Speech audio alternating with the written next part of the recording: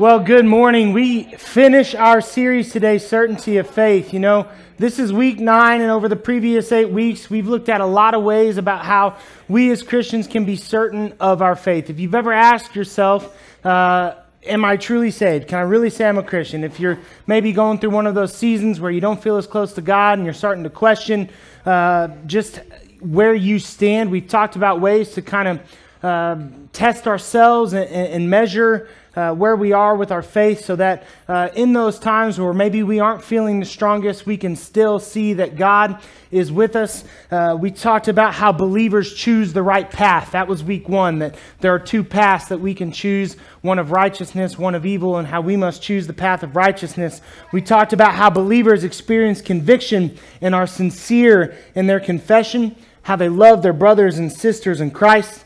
We talked about how believers must avoid Antichrist, those people or those things that seek to separate us from God in our life. We've talked about being able to pass ethical tests of sonship and righteousness and love, and how believers must seek truth over falsehood and test all teachings for their biblical validity. And we talked about how we must reflect God and love God by loving others. But today we talk about the most substantial proof of being a believer, and that has to do with our relationship with Christ. And today we look at Christ and our choice whether to believe in Him or not, because what it all comes down to in our faith at the end of the day is whether or not we believe in Jesus.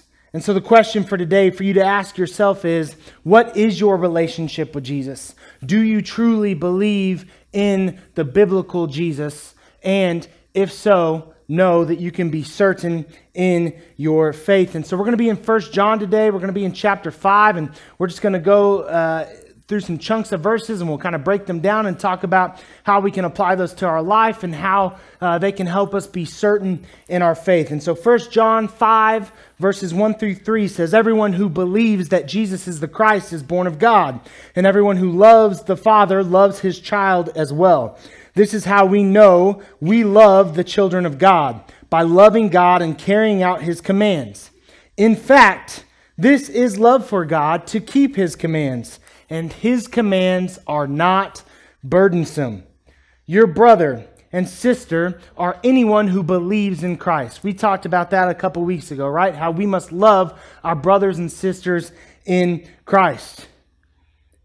John is explaining here in this passage to all, especially remember and remind yourself that his audience is traditional Jewish culture who have a strong belief in God, but a lot of them aren't so sure about this Jesus character. And so he goes on to express to them that those who love the Son love the Father. And to love the Son is to love the Father. And if you love the Father, then you will love the Son. And how a real relationship with God reflects a real relationship with not only the Father, but the Son. And as we've seen throughout our series, the Spirit as well. And then he goes on to tell us this, something else that we've discussed, that if we love the Father, we must also love His children. It not only means Christ the Son, but it also means anyone who has been welcomed into the sonship, who can be called a son or daughter of the living God because of their faith in Christ. And that's really all we're talking about today, is our faith in Christ. We can be confident that we are loving God's children, this scripture tells us, by keeping and following God's commands. And here's why. This is the importance of following the commands. It's not to avoid hell, right? It's not to avoid punishment. It's not even necessarily to avoid sin, although that's why He put them in place. But God's commands are centered around creating harmony between believers and Himself. So when I say this, I'm talking about our relationship among fellow believers. The commands are in place so that we can have harmony with one another. It may surprise you, it may shock you, but not stealing from someone, not killing them, not hating them, not coveting the things that they have would actually help you love other people. Amen? Amen. Anytime you don't kill somebody, you're loving them. So keep that close to your heart. Right? But it also is seeking to keep harmony between us and God, because God, being the perfect individual that He is and not being able to be around sin, His desire to be with us made him create these commandments so that he could be in relationship with us once again. And it's really important for us to understand this, that the commands are there to create harmony, because it shows that loving others is more than just sentiment or expression. To love you is more than to say, I love you. It's to show you in the way that I live my life that I love you. And a great way to show by the way that you live your life that you love others is by keeping God's commands. Loving God and obeying his commands are synonymous. They're synonymous. There's no difference between the two. If you love God, you will keep his commands. And if you keep his commands, then you love God. And here's the important part. If we truly love God and we are seeking every day to keep his commands, then you can be certain of your faith. If you are choosing the path of righteousness, if you are striving to walk the straight and narrow, to do what it is that God is calling you to do in your life, then you can have confidence in your faith in God. And I don't know about you, but I think that's what we all desire. I want to be confident that I am a son of God and God is my Father. That's what I want. And if you want something else, we'll talk about that later. In private. I'll scold you. Not really. Not really. Following his commands, this is really key. This is the last thing that Paul tells us in these first 3 chunks of verses. Well, it's like halfway through verse 3, but anyways. To follow God's commands is not burdensome. It's not burdensome. Following God's commands is sacrificial. It is. It's sacrificial of our will and our desires. But when you love someone, a sacrifice is a pleasure and not a problem. A sacrifice is a pleasure and not a problem. You know, don't get mad at me. We went to Walmart yesterday, right? We bought a bunch of stuff. We got all sorts of things. And my wife says to me this morning, hey, when you get home, whatever time you go home tonight, can you go by Walmart? We went yesterday. We got a lot of things. She goes, yeah, but we didn't get everything. Yeah, but we got a lot of things. You may not know this about me. She does. Walmart might as well be hell. I'm just telling you, there's not much worse places for me to be than Walmart. It is. I mean, they have delivery now. You can order stuff and they bring it to your car. You don't even have to go inside, but yet we go inside because we have to look. We have to see the things. And we go and we look. Stop it, Laura. We go and we look and we see the things and we still forget things. And then she wants me to go back. I might die if I go in Walmart. You never know. It's not a great place to be. But, and I say, even though I'm like, oh, yeah, we kind of, she's like, fine, I'll just go myself. No, I'll go, right? For me, going to Walmart, and I mean this, is a sacrifice. Now, I know that it has stuff we need, but goodness, it's a terrible place to be. Have I made that clear? Don't sue me, Walmart. They'll probably never see this anyways. But I will go. I will go to the place that I hate more than any other. Why? Because I do love my wife. I don't know if you guys know that or not. I do love my wife, and if she needs me to go, if she needs something, I will go to earthly hell to get whatever it is that she wants, right? Or needs. I will go. Loving people is sacrificial. To love others requires you to lay down yourself, to lay down the things that you want, to lay down the things that make you comfortable, to lay down your aversion to saying, I don't want to do this, but I'll do, and doing it anyways. It's sacrificial, but it's not a burden. It's not a burden. I'm not being burdened by going to Walmart. I love to do things she likes me to do because I love her. It's the same with our relationship with God. Keeping his commands is not burdensome. It's not, I can't do this because commandments say not to, and I really want to commit this sin, but I know God says I can't, so I won't, right? It's because of our love and our relationship with God that we desire not to do these things. And yes, it requires us to sacrifice our innate sinfulness and the desire to look out for old number one, but it's not a burden. It's not a burden. And in there, we see yet kind of another test that we can look at ourselves in the mirror and say, am I striving to do this because of my love for God, or am I burdened by this life? Am I burdened by this life? Being burdened by a life that seeks out God and seeks out Christ is a sign that you are trying to live this life to avoid punishment rather than to have a relationship with God, which is what Christianity is really about. It's not about avoiding death. It's about experiencing life. It's about experiencing life. And so John goes on in chapter 5, 1 John chapter 5, verses 4 and 5, and he says, "For everybody born of God overcomes the world. This is the victory that has overcome the world, even our faith. Who is it that overcomes the world? Only the one who believes that Jesus is the Son of God." Another reason that we are unburdened by following God's commands is because we have found victory in Jesus. We have found victory in Jesus, and that victory is reserved for those of us who put our faith in Christ.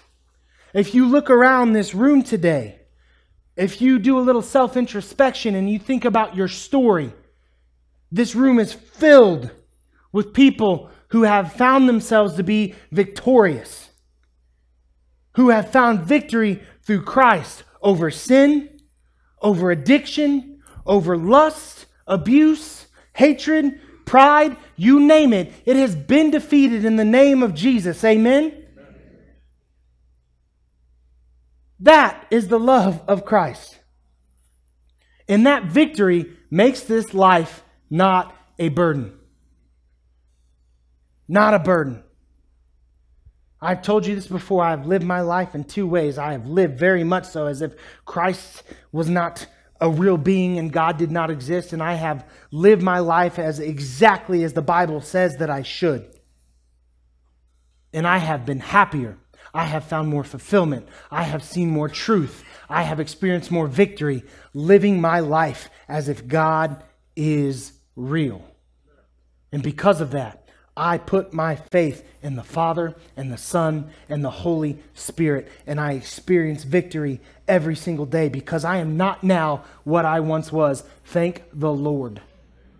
Some of y'all got problems with who I am today. Well, let me tell you, 15 years ago, you would not have liked me. To be truthful, I probably wouldn't have liked you because I didn't like anybody. So, including myself. But that's not who I am anymore. Because of the victory that I have experienced in Christ, I have overcome sin. I'm talking about me now. I have overcome addiction. I have overcome lust. I have overcome hatred. I have overcome pride. You name a sin, and I probably committed it. Never physically murdered anybody, but I can tell you that I've hated people in my heart. It equates. It equates.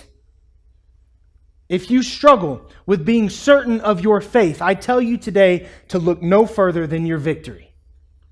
Look no further in your victory. If you sit there wondering, do I know Christ? Is Christ my Savior? Am I a son of God? Look no further than your victory, because I want to tell you, you didn't do it on your own.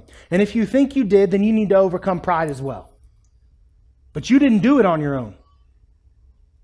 There's not a victory that has been won that was done by old number one, by just you. It just doesn't work that way. Thank the Lord for the blessing that you have had in your life. Because maybe it was just you and him, but he was there. He was there. So he goes on in verses 6 through 12, and he says, this is the one who came by water and blood, Jesus Christ.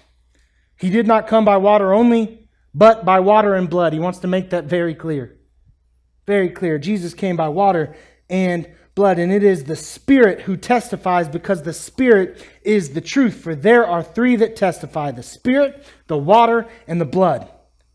And the three are in agreement.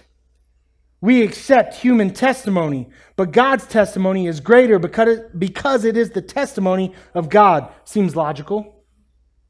Seems logical. And God has given this testimony about his Son. We're in verse 10. Whoever believes in the Son of God accepts this testimony. Whoever does not believe God has made him out to be a liar, because they have not believed the testimony of God that he has given about his Son.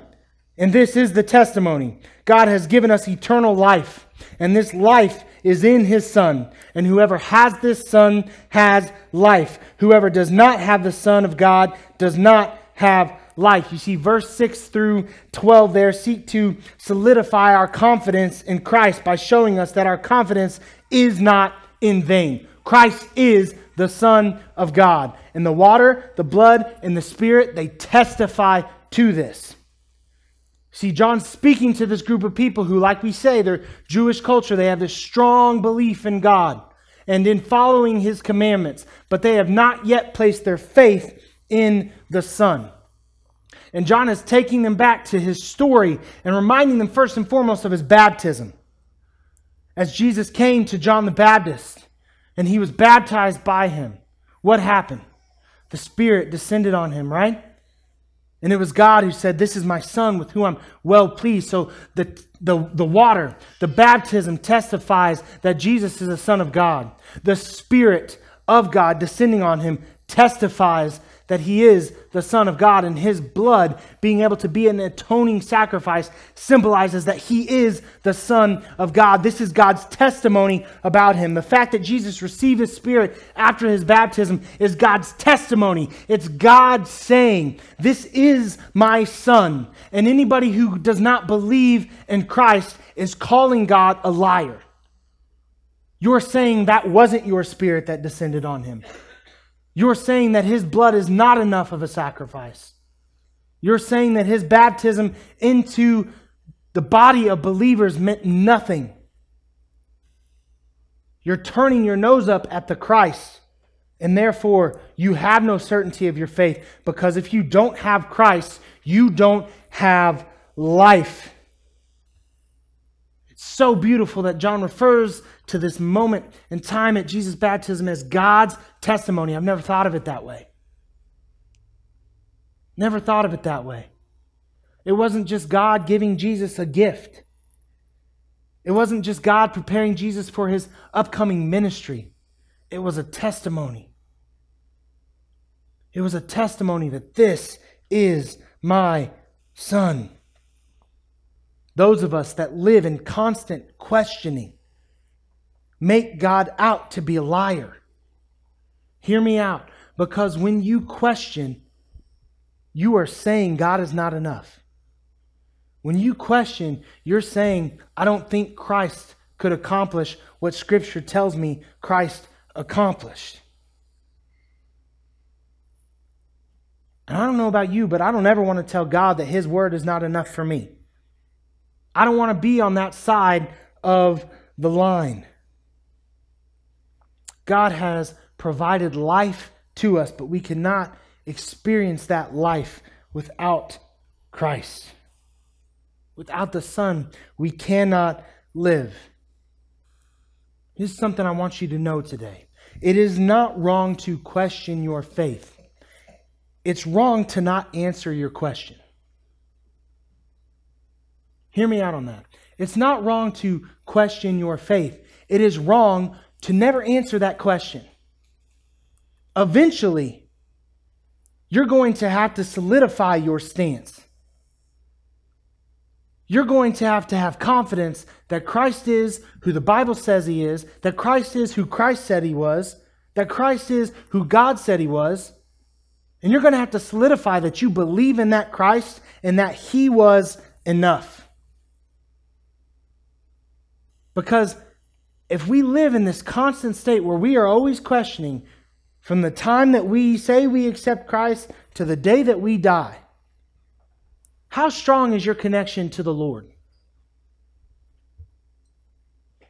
I'm not saying, guys, that everything's always going to be perfect. I'm not saying that you always feel like you and the Lord are best friends. I will be the first to admit that there are times where I feel like I'm not as close to God as I have been at other times in my life. And there were times when I felt that way, where I questioned, am I a believer? If I truly had Christ, would I be feeling this way right now? If God was truly my Father, would I be feeling this way right now? There was a time in my life where that was the case, but not anymore. Because I have chosen a side. I made the decision to solidify my foundation. I believe in God the Father. I believe in Christ the Son, and I have seen the impact of the Spirit in my life, and I believe in Him too. In that stance, it is solidified for me. There are times still where I don't feel that close to God, but it never gets to the point where I wonder if God is really calling me His own. I don't get to the point where I question whether or not Christ actually saved me. I know that that is the case. And so now when I feel far away, instead of wondering if it was ever real in the first place, I seek. I pursue. I go after God because I know that God has been coming after me. He will leave the 99 to find the one. And He is there waiting for you to refocus. He is there waiting for you to come back into His embrace. God has never left your side. And so, while it's not wrong for you to have questioned your faith, it is very wrong for you to not eventually answer that question. Because I got to tell you, being on the fence is equal to being on the wrong side of the fence. Being on the fence is equal to being on the wrong side of the fence. And then one last thing before we finish up today. I just want to focus on these last two verses in 11 and 12. This is God's testimony, that God has given us eternal life, and this life is in the Son. And whoever has the Son has life. Whoever does not have the Son does not have life. I have learned over my life that the way that things are expressly stated is important. Words are important. This scripture does not say whoever has the Son avoids death. The scripture does not say whoever has the Son avoids punishment. Again, it's not about what you're not getting. It's about what you are getting. This scripture expressly states that whoever has the Son has life. Has life. And if that doesn't speak to God's character, if that doesn't speak to God's love for you, I don't know what does. It's not about avoiding being grounded. It's not about just making it through. It's about thriving. God wants you to thrive. And you will thrive when you place your faith and your trust in Jesus Christ. At the end of the day, there is nothing that says your faith is more certain than your belief in the Son of God. Let's pray. God, I come to you right now. I thank you for this day. I thank you for this time where we can open up your word and we can dive in and you can reveal yourself to us. Lord, you are amazing. You are fantastic. You are beyond our wildest dreams and our sincerest hopes for comprehension. Nothing in this world behaves like you. Nothing in this world forgives like you do. Nothing in this world loves like you do. We get to experience forgiveness, yes, but we get to find life through what Jesus Christ did for us on the cross. God, I pray that for those of us who have spent our time in the Word over these last 9 weeks as we've looked at 1 John, God, I pray that they walk out today with just a newfound certainty in their faith, that if they were struggling, if they were on the fence, if they were wavering in any way, shape, or form, that they would be able to look at their life and they would be able to see the fruit of their belief, that they would be able to realize how they've changed from what they once were to what they are now, that they would see how they love others as an expression of how they love you, that they would see that their desire to choose righteousness, even in the times when they fail to do so, means something. It means something. God so loved the world, and because of that love, we want to love others. At the end of the day, what I've learned in this series, what I've learned from my time in 1 John is that the expression of how we love the world, of how we seek the world, should be a direct reflection of how you love and seek us. And so, Lord, at the end of the day, light a fire within us to seek the world first as a way to love the world and to love you. Light a fire within us to go after and to pursue people who need you, because at the end of the day, I keep saying the end of the day, we need you. We need you.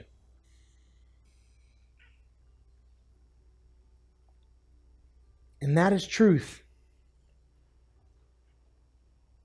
And if people are in this building today, I pray that they realize that truth.